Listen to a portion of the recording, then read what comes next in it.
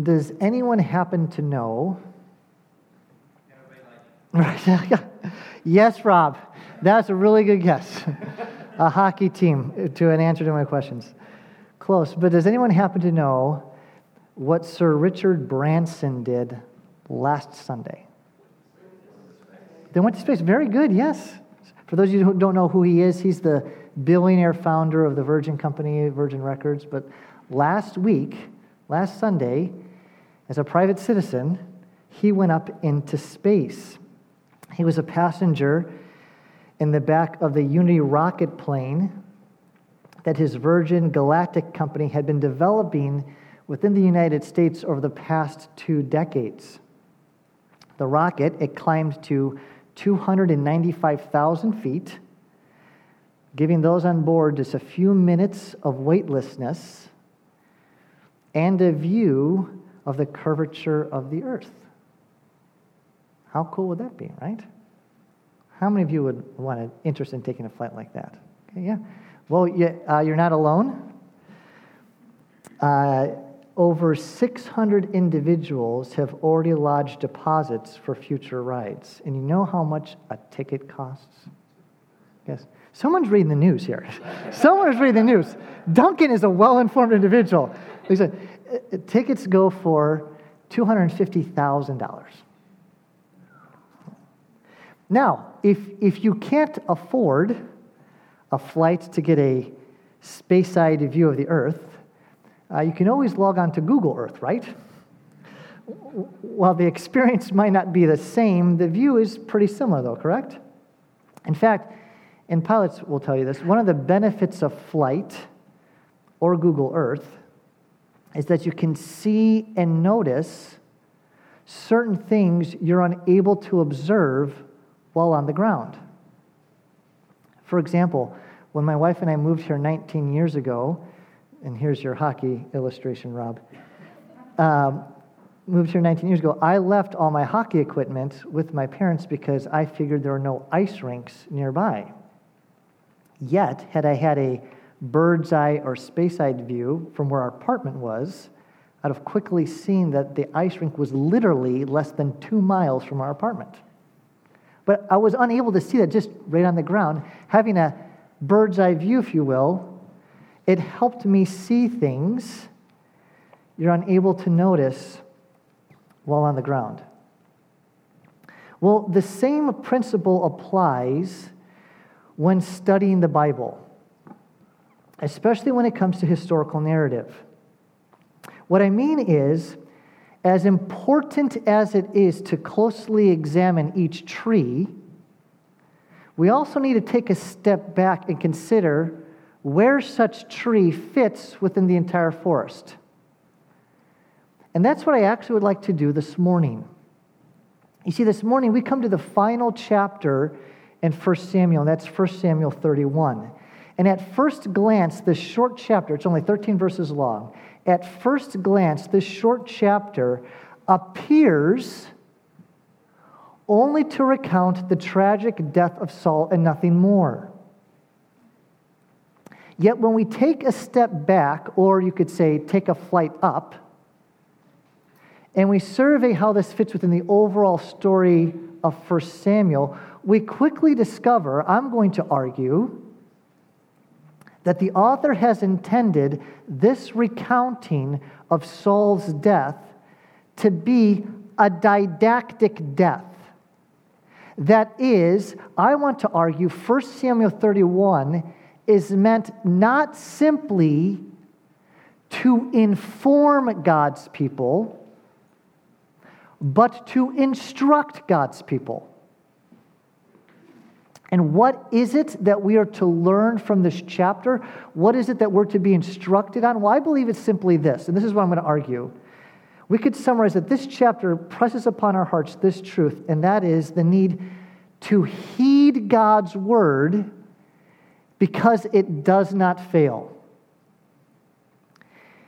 Heed God's word because it does not fail. This, we could say, is the summary sentence of the final chapter of 1 Samuel. Heed God's word because it does not fail. This is to say, everything God's word promises, everything God's Word teaches on, everything that God speaks about is true. It comes to pass. It does not fail. When we last left Saul in 1 Samuel 28, Saul was doing something he ought not be doing. Do you remember what that was? What was Saul doing? He was consulting a medium, the witch at Endor. Remember this? And you remember, why was Saul doing something God's Word clearly forbid? Why was he seeking out the witch at Endor? You recall he was doing so because he was afraid. He was terrified that the Philistines were coming upon him, and he didn't know what to do. So as we looked at in 1 Samuel 28, in a unique situation, God allowed the deceased prophet Samuel to once again speak to Saul from the grave. And do you remember what Saul said? Do you remember what Samuel said to Saul? He told him many things, one of them being the same thing he said to Saul when Samuel was alive back in chapter 15, and that is, Saul, God has rejected you because you have rejected the word of God. Remember this? But that's not all Samuel said. Samuel also told Saul on that dark night that in the following morning, Saul and all his sons would die in battle. Indeed, Samuel also told Saul that the Lord would give the army of Israel into the hand of the Philistines. Right? That was in chapter 28. Now here in chapter 31, you know what we see happening? Precisely that. Everything that Samuel said would happen happens in the chapter we're going to look at this morning. Israel falls on Gilboa. Saul falls on his sword, but the word of the Lord does not fall. It has and always will come to pass. Friend, please hear me. What God says is true, and it will not fail. Yet what you have to understand is that the main takeaway from this final chapter is not simply the truth that God's word will not fail, as true and as important as that statement is. No, as we're about to see, by masterfully highlighting certain locations and people, I believe the author wants us to actually heed God's word, the very thing Saul failed to do. The author is pressing upon our hearts to heed God's word. That is, to be careful, to listen and obey it. Because you see, when we take a step back, or a flight up, like I said, in 1 Samuel 31, and we see this chapter in light of the major themes and threads throughout this book, I'm going to argue that Saul's death, it actually gives us 3 reasons why we ought to heed God's word. This is to say, in the retelling of Saul's death, the author, I want to argue, insightfully illustrates 3 particular truths from God's word that always come to pass. 3 truths that we would be really wise to heed. 3 truths that both Israel and Saul failed to heed. So if you haven't already, I'd invite you to turn with me in your Bibles to 1 Samuel 31. That's page 252 in that paperback Bible in the seat in front of you. And as you're turning there, let me give you the context. Since 1 Samuel 28, David, the shepherd boy, David has taken center stage in this narrative, and to be honest with you, it has not been pretty, has it? You'll recall that after sparing Saul's life once again, David said to himself, you know what? It would be really good if me and my men went back to the Philistines to stay with King Achish there in Gath. So that's what David did. He and his men, they returned to Gath and Achish. And Achish, you recall, gave David and his men an entire town. You remember what the name was? Very good, yes, Ziklag. He gave them the entire town of Ziklag. And they stayed there for 16 months. Yet here's the interesting thing. During that entire time that David and his men were staying in Ziklag, they made continual raids against the enemies of Israel. And they killed everyone. Men, women, everyone, so that word would not get back of what they're doing. But this is what David did. While staying in Ziklag and making all these raids against the enemies of Israel, he was telling the king of Gath, Achish, that he was doing this on behalf of the Philistines in fighting the Philistine armies. David was lying. He was deceiving King Achish. And in fact, David was so good at tricking and deceiving Achish that Achish then says, hey, you know what, David? Us Philistines, we're getting ready to fight Israel. I want you to come join us. Not only that, Achish then said to David, David, I want you to be my bodyguard for life. And as we're reading this narrative, we're wondering, how in the world is David going to get out of this dilemma, this problem that he created by his own lying? And you'll recall how that episode in David's life, we looked at it in chapter 29, it illustrated this truth, and that is, you need deliverance from yourself, not through yourself. David, as much as he is a type of Christ, and we've talked about this through our study of 1 Samuel, he's also an example of failure. And David, as he deceives himself and backs himself into this corner, we learned that, I want to argue, it illustrates this important gospel truth. Friend, you need deliverance from you, not through you. Well, in the following chapter, we discover that David has a change of heart.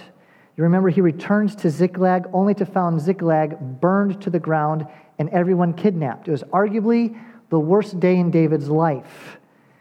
And you remember what we learned from that text. I believe it impressed upon our hearts this truth, and that is to strengthen yourself in a generous God. And that chapter gave us 3 reasons why we ought to do that. Now, why am I taking the time to remind you of all this? I'm doing it for this reason. Chronologically,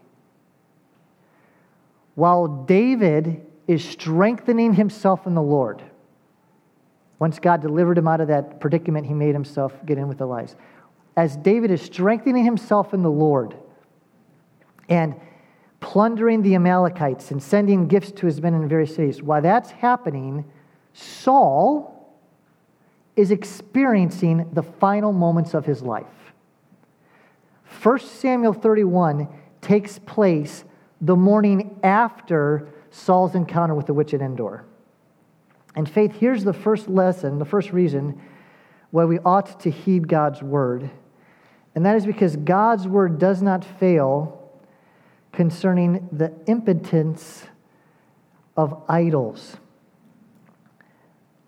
Follow along with me as I read the first 7 verses of chapter 31. We read this. Again, this is the morning after. Now the Philistines were fighting against Israel, and the men of Israel fled before the Philistines and fell slain on Mount Gilboa. And the Philistines overtook Saul and his sons. And the Philistines struck down Jonathan and Abinadab and Malchishua, the sons of Saul. Now, I want to say one of the saddest things is right there that Jonathan died. And we're going to talk more about that next week when we look at the first chapter of 2 Samuel. But in a very terse way, the author's saying everyone died. But notice how he describes Saul's death, verse 3. The battle pressed hard against Saul, and the archers found him, meaning he was shot, and he was badly wounded by the archers. Then Saul said to his armor-bearer, "Draw your sword and thrust me through with it." lest these uncircumcised come and thrust me through and mistreat me. Now, that phrase, uncircumcised fellows, that has only been used twice before in this book. The first time it was used is when Jonathan was about to defeat the Philistines in a very unlikely situation. All odds were against Jonathan, but he said that the Lord's going to give him victory to defeat these uncircumcised fellows. The second time it was used was with David, when he said he's going to defeat the Philistine giant, this uncircumcised fellow. But now notice what's happening here. Saul uses the same phrase, except he's not going to defeat the Philistines, but rather he himself is about to be defeated by the Philistines. And look what we see there in verse 5, or the rest of verse 4. So he asked his armor bearer to kill him, middle of verse 4, but his armor bearer would not, for he feared greatly. Therefore Saul took his own sword and he fell upon it. And when his armor bearer saw that Saul was dead, he also fell upon his sword and died with him. Thus Saul died, and his 3 sons, and his armor bearer, and all his men on the same day together. You know what that verse is saying? God's word does not fail. This is exactly what the prophet Samuel said was going to happen, and it did. But it expands. Notice what happens to the cities of Israel. Verse 7, and when the men of Israel who were on the other side of the valley and those beyond the Jordan saw that the men of Israel had fled and that Saul and his sons were dead, they abandoned their cities and fled. And here's the final word of the prophecy that comes true. And the Philistines came and lived in them. Amen. This is God's word.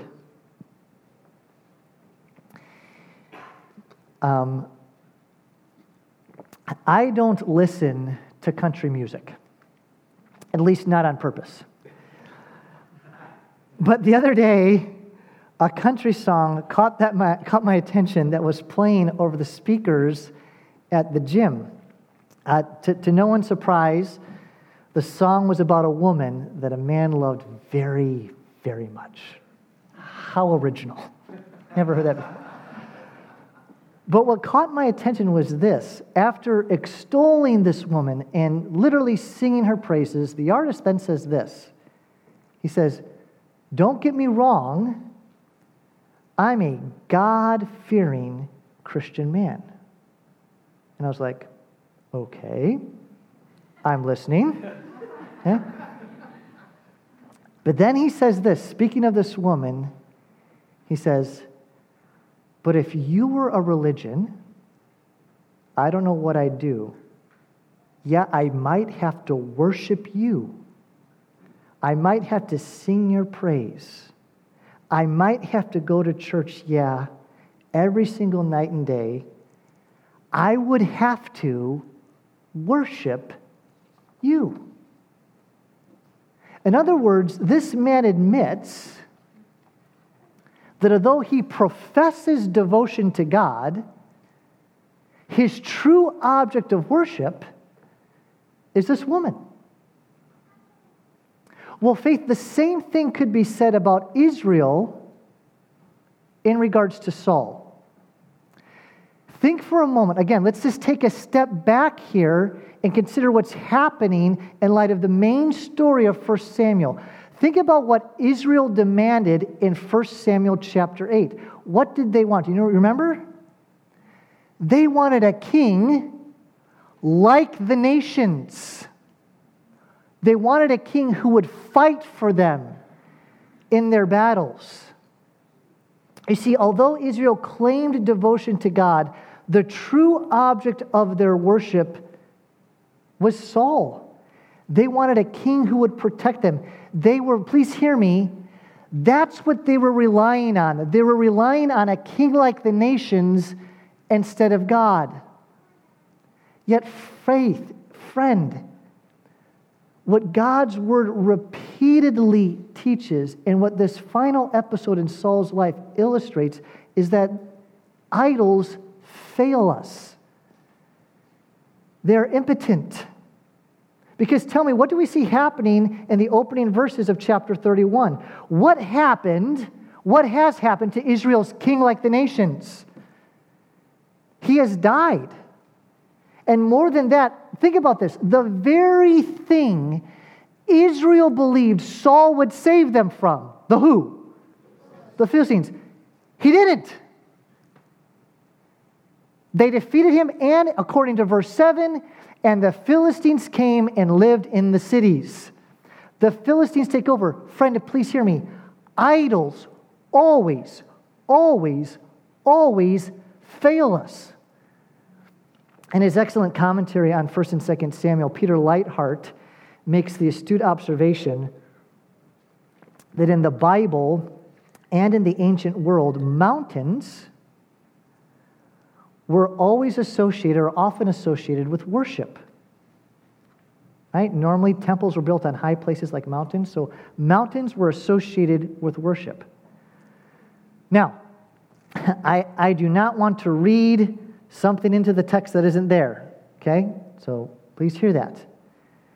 However, I believe Leithart's observation highlights an irony. Because tell me, where does Saul's final battle take place? Feel free to answer. On a mountain.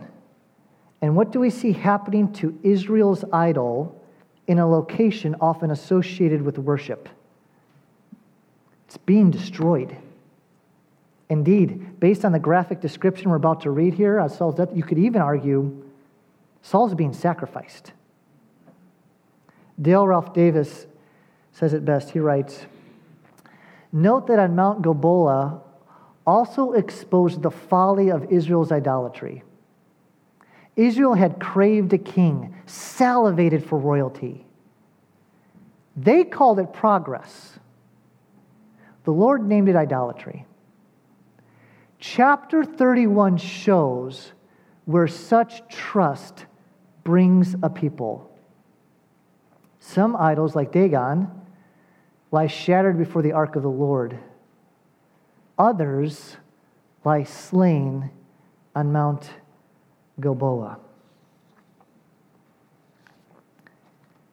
Faith, Israel claimed devotion to God, yet the true object of the worship, the thing that they were relying on for what they perceived to be their greatest need, was Saul. They wanted a king who would protect them.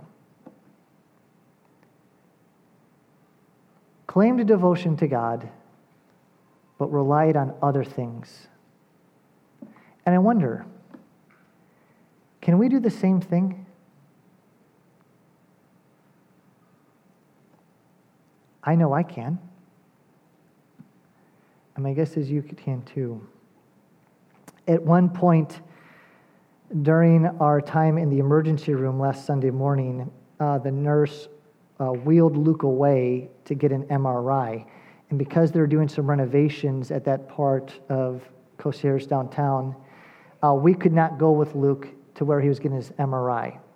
And instead we had to stay back in the trauma room alone, just Stephanie and I. And we were told that the MRI would take over an hour. Well, during that hour, Stephanie had her Bible with her. Remember, we just grabbed our stuff from here, and she had her Bible with her, and she turned her Bible and opened it to Psalm 20, verse 7, which reads this. It says, "Some trust in chariots and some in horses, but we trust in the name of the Lord our God." Yet, as we sat alone in that trauma room, awaiting to hear the results of my son's MRI, you know what my heart wanted to do? It wanted to trust the chariots of medical professionals. In the worst way, it wanted to trust and rely on the horses of modern medicine. Now, don't get me wrong. Such medical advances are gifts from God.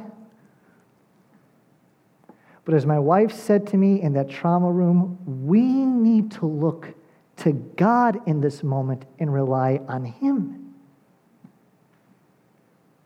But I must confess to you, man, the pull of my heart, I wanted to hope in the chariots and the horses of modern medicine. It was a strong pull. And faith, I just want to argue, this is a pull we all have. A pull to rely on something other than God. So how can we guard our hearts from falling into the same sinful pattern as Israel? And so I want to suggest a couple things. It's first, you know what it is? It's by reminding ourselves of what we see in this text. And what do we see in this text? Idols fail us every time. Don't be deceived into thinking otherwise. Nothing created can sustain you like the Creator. Friend, that person you are looking to, instead of God to give you what only God can provide, that person will always fail you. Whatever you are leaning on, instead of the Lord, it will fail you. Man, let the gruesome death of Saul remind you of that. But then second, we must never domesticate idolatry as being some kind of benign, inconsequential sin. Think for a moment about what we are saying to God, about God, in our idolatry. It's the same thing Israel said to God. We're saying this: God, you are not enough. You are insufficient for what I perceive I need. I'm going to rely on something else. God, take a back seat. You are not worthy of my devotion and allegiance. But this created thing is. Faith, please hear me. In our idolatry, we are treating God like a disposable cup that we find useful for a time and then we discard of it. Do you see how awful that is? How offensive that is? We ought not to speak of idolatry like a personality quirk, but instead as a weighty and terrible transgression that we ought to be quick to confess and repent of. But then third, I want to argue the way we guard our hearts from idolatry, you know how we do that? Is by reminding each other of these truths. And friend, this is where we need each other, not only in our community groups, but also corporately as a church. Brother and sister, I need you. And you need the person sitting next to you. We need each other to be a community of God's redeemed, where we're reminding ourselves, as our hymnody and our songs remind us, that God alone is worthy of our full devotion and worship, not some created thing. And I cannot thank God enough for this church, because I see you doing this faith. And I saw it on full display last week when the paramedics were wheeling my son away in an ambulance. And when Duncan and Karen were saying to us, "The Lord is at hand, Wojnicki's. When you are afraid, trust in the Lord." My heart needed that in that moment when I was experiencing the most frightening experience as a parent. And I praise God for you and this church, and then the text messages that we have been receiving. We need each other to remind us of these things. Because my heart wanted to go elsewhere. And may we continue to spur one another on in this way. So Faith, I commend you, and to keep doing this. But then second, I want to argue from this passage, we ought to heed God's word, because it does not fail concerning the perils of pride. Look at verses 8 through 12, and I believe the author brings this to our attention by highlighting the men of Jabesh Gilead. So the next day when the Philistines came to strip the slain, They found Saul there and his 3 sons fallen on Mount Gilboa. So they cut off his head and stripped off his armor and sent messengers through the land of the Philistines. Listen to this phrase, and this is an interesting phrase. To carry the good news to the house of their idols and to the people. They're proclaiming, oh, and how short-sighted they are to think that they had won. Verse 10, and they put his armor in the temple of the Ashtaroth, and they fastened his body to the wall at Beth Shean. But when the inhabitants of Jabesh-Gilead heard what the Philistines had done to Saul, all the valiant men rose and went all night and took the body of Saul and the bodies of his sons down from the wall. And they came to Jabesh and they burned them there.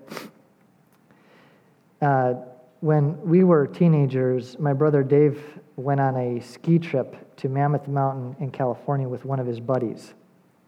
And when they got to the top of one of the black diamonds, they took a picture. They wanted to capture just how steep and difficult this black diamond run was. However, when the camera roll got developed, yes, this was back, I don't know if you kids know this, when we actually developed camera rolls, film, yes, shows you how old this was, but when they did that, and they got the pictures back, they realized in the pictures that the black diamond didn't look that steep and difficult. In fact, when I saw the picture, I gave them a hard time. I'm like, that looks like a bunny slope. Now, maybe you had a similar experience where you take a picture of something that's either majestic or steep, but it just doesn't do it justice. You know what I'm talking about, right? Well, the following year, I joined my brother Dave and his buddy on a ski trip to Mammoth Mountain. And you know where the first place they took me? Guess. They took me to that black diamond. They said it was steep. And you know what it was? It was. However, I wasn't able to appreciate the drop of the run until I was brought up high. And the passage I just read, some men from Jabesh-Gilead come and take Saul's dead, decapitated body down from the wall. By the way, if you're interested, this is one of the curses that the Lord outlined in Deuteronomy 28. If Israel rebelled against them, that such things would happen. So the men of Jabesh-Gilead, they come and they take him down. And you might be wondering, well, who are these people? And again, I want to argue if we take a step back to see what's happening in the big picture of the book, we'll remember that these were the people first delivered by Saul in 1 Samuel 11. So when Saul first became king, one of the first things he did was he saved and rescued these people. And you know what? They were still grateful to him. And as several commentators have pointed out, the reference to Jabesh-Gilead brings up a reminder of the glory of Saul's early reign. What it's doing, it's this. It's like a ski lift. It's taking us to the top of the slope, and instructively, it brings us to such heights to show us just how far the mighty have fallen. In other words, just as I can more clearly see the sharp drop of that black diamond run by being brought high, so too this reference of Jabesh-Gilead helps us see just how far Saul has fallen, and more poignantly, the perils of pride. For as we've seen throughout our study of 1 Samuel, Saul is a self-absorbed man. He is prideful. Yet do you remember what God said through Hannah's song at the beginning of this book? In chapter 2, verses 6 and 7, Hannah sings this. Some have argued this is kind of almost like the outline, her song for the rest of the book. She says, "The Lord kills and brings to life. He brings down to Sheol and raises up. The Lord makes poor and makes rich. He brings low and he exalts. And you know who God always, without exception, always brings low? The prideful.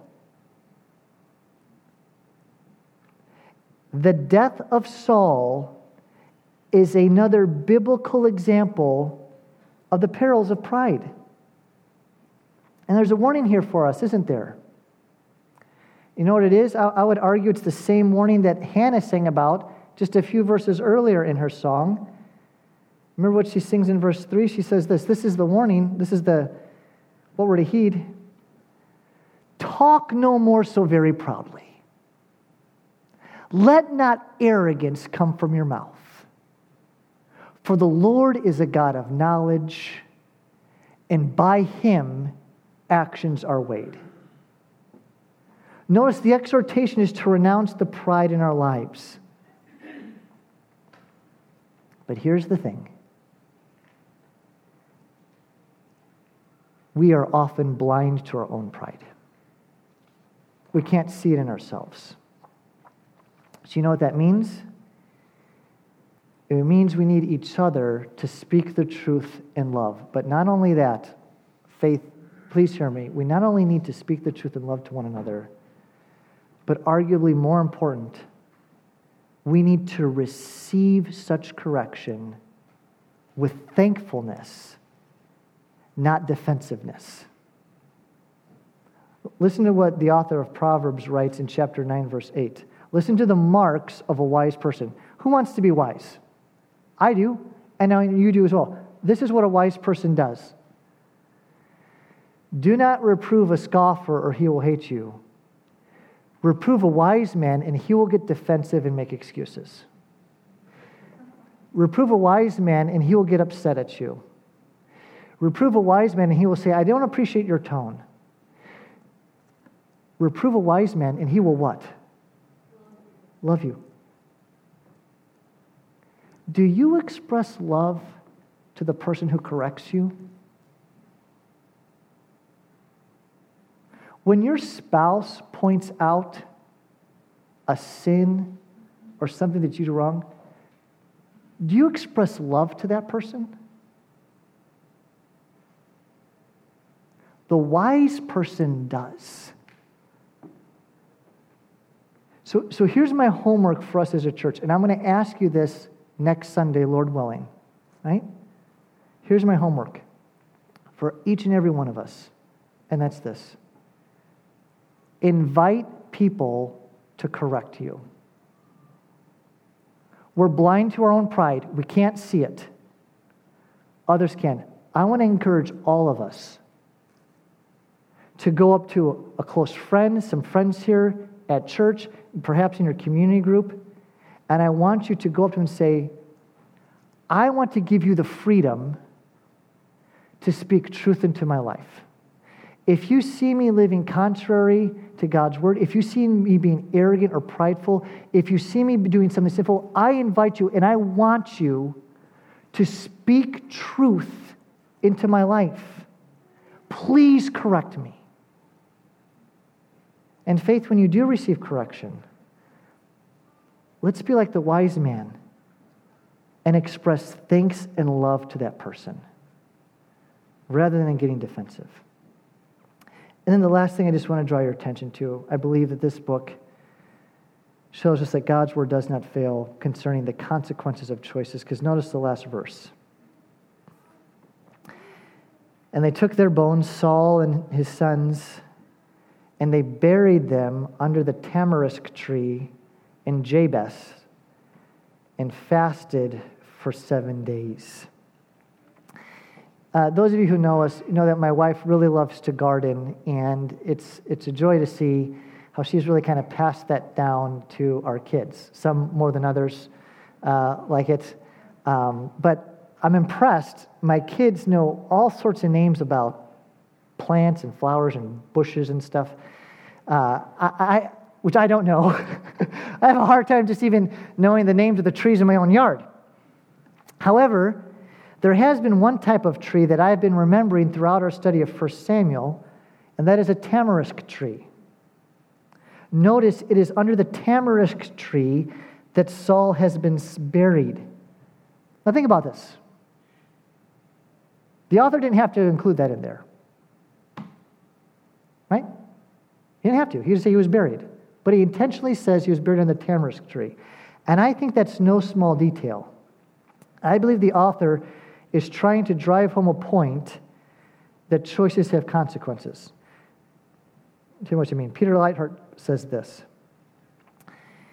He says, the last time we saw Saul under a tamarisk tree, he was holding a spear in his hand and complained that everyone was conspiring with David. That was in 1 Samuel 22. The place where he exercised his paranoid, self-destructive rule was a place where his body was buried. He ruled with the spear in his hand, and he died by the sword. Indeed, in 1 Samuel 17, David was offered armor and weapons, the same weapons used by the nations to fight Goliath. And what did David do? Did he accept that or did he decline? He declined. Now Saul dies by those very weapons. And notice, his armor is brought into a temple of the Philistines. Again, letting us know that Saul was a king like the nations. And by way of application, I think this is a helpful reminder of what the Bible clearly teaches, friend, and that is, you reap what you sow. God will not be mocked. Our choices do have consequences that sometimes may not be seen till much later. And I also just want to touch briefly on one more thing just to point out here. Saul was not cremated. Saul was buried. As several commentators have mentioned, his body was burned as a way of cleansing, but his bones remained, and the men buried him. And this is an example of why it's good and right for us as Christians to bury our Christian deceased loved ones. Because as we learn from our study of 1 Corinthians, our great hope in trusting in a resurrected Christ is that made like him we rise. We see this pattern in Scripture. We're made like him. Faith, Saul's death, is a didactic death. And I believe it's meant to teach us that we're to heed God's word because it does not fail. In 1 Samuel 28, God promised the death of a king, and it came to pass. Yet that is not the only time God has done that. In Scripture, we read that God also promised the death of another king. Yet this king would die not because of his sin, but because of our sin. And that king is the Lord Jesus Christ. When we take one more step back and consider what's happening in 1 Samuel in light of the overall story of the Scriptures, we're reminded that in the opening chapters of the Bible, Adam and Eve, created in the image of God, sin when tempted by Satan. And consequently, we now, as sons and daughters of Adam and Eve, we're all under the curse and judgment of God. We are sinners by nature and by choice. And worse still, because of our sin, we are alienated from God and rightfully under his wrath. Yet right after Adam's sin, what do we read in Genesis 3:15? We read that God promised a deliverer. One would come from the seed of Eve who would crush the head of the serpent. And as we read the pages of Scripture, we're looking for this promised deliverer who will deliver us from our sins, this seed of the woman. And as we work our way through the Bible, we see a narrowing focus, don't we? We know it's going to come from Eve, but then in Genesis 12, we learn it's going to come from Abraham's line. Towards the end of Genesis, we learn that it will come from Abraham's line, and this person will be a king from the tribe of Judah. And then who do we meet in 1 Samuel 16 but a shepherd boy from the tribe of Judah who's been anointed with the Holy Spirit to be Israel's king? Yet as great as David was, he has failed in many ways, hasn't he? He is not the one who's going to rescue us ultimately from God for our sin. But as we're about to see in the next couple of weeks, In 2 Samuel 7, God makes it very clear that this promised deliverer, this promised one who will crush the head of the serpent and save us from our sins, that king will come from David's line. And who is that king? It's the Lord Jesus Christ, the Word of God incarnate. Amen? Friend, please hear me. Our greatest problem is that we are under judgment from God for our sin. And let Saul's death be a reminder to you that God's word does not fail when it comes to future judgment. Because of our sin, we all are deserving of an eternity in hell for our transgressions. Yet the good news of the Bible is that Jesus Christ, this promised deliverer, lived the perfect life we failed to live. And then he died the death we are owed for our sin. You see, on the cross, you know what Jesus did? Jesus died to forgive idolatrous, prideful, poor decision makers like you and me. And then 3 days later, Christ rose from the dead, securing our salvation and justification for all who would believe in him, and proving to the world who he claimed to be, the Son of God. And friend, I close with this. Do you know this salvation? What are you relying on to free you from the guilt and burden of sin? Are you leaning in on your own morality and your own righteousness? Friend, that is but filthy rags. And you and I both know it's insufficient. The only hope you have when you stand before God on Judgment Day and have to give an account for your idolatrous, prideful ways is to plead the blood of his Son that was sufficient to forgive you. Have you done that? If not, I would encourage you, let today be the day of salvation for you. Turn from relying on yourself and trust what Christ has done. And I would love to talk with you more about that if that's something you'd like to do after the service. But to my brothers and sisters in the Lord, you who know the risen Savior, let us be people who just don't know God's word, but heed it and live in light of it. Amen? Let's pray.